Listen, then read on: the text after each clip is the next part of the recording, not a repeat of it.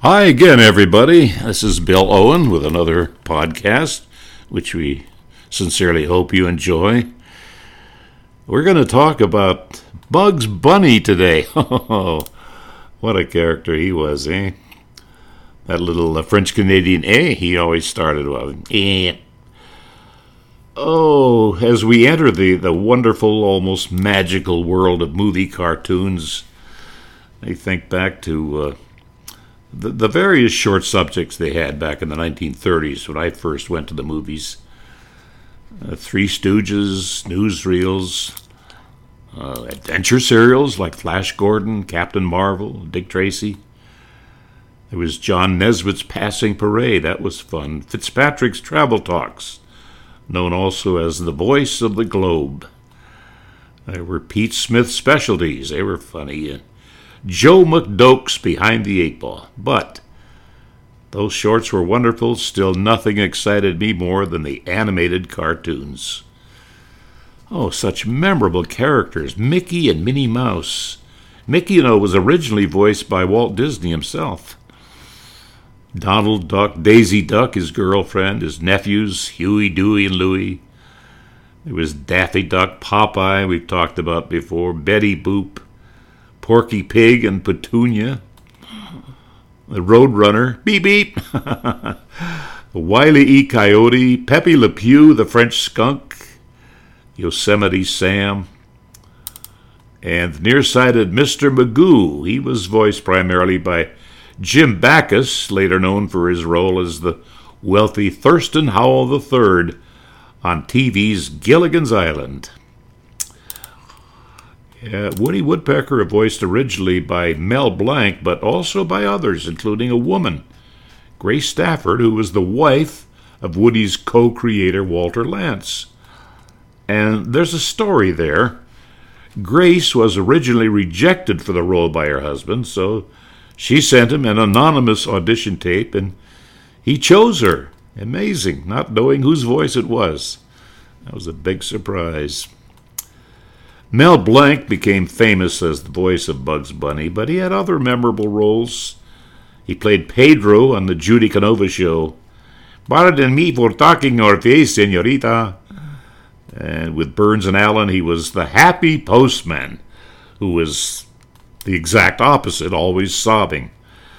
And on Jack Benny, the Maxwell automobile, which was so hard to start up, and you hear all these engine noises.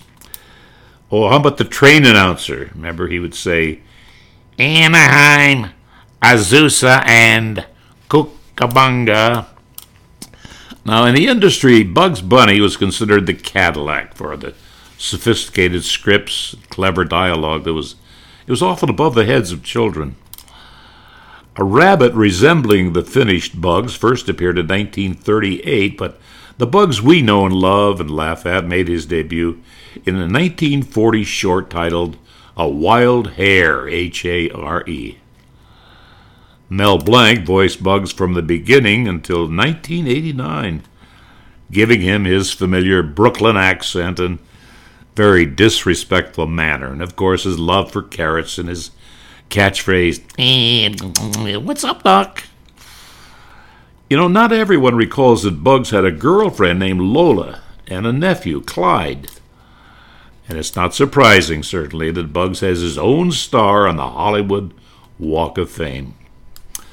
And surely we all remember his foe, Elmer Fudd, who was constantly out hunting Bugs, in his lispy voice, carrying a shotgun and wearing a hunter's outfit.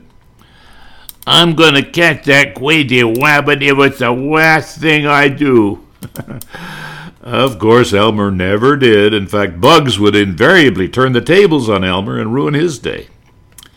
Elmer Fudd was primarily voiced by Arthur Q. Bryan.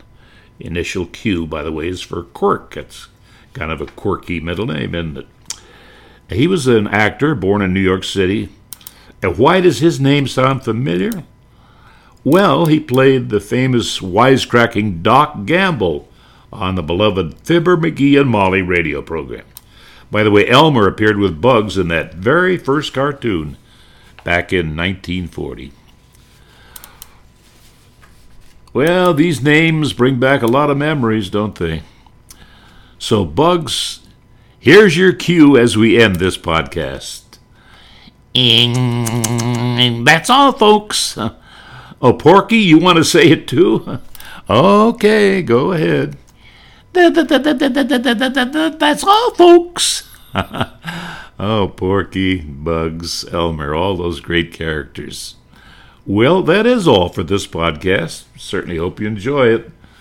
This is Bill Owen, looking forward to having you join me for another broadcast in the future.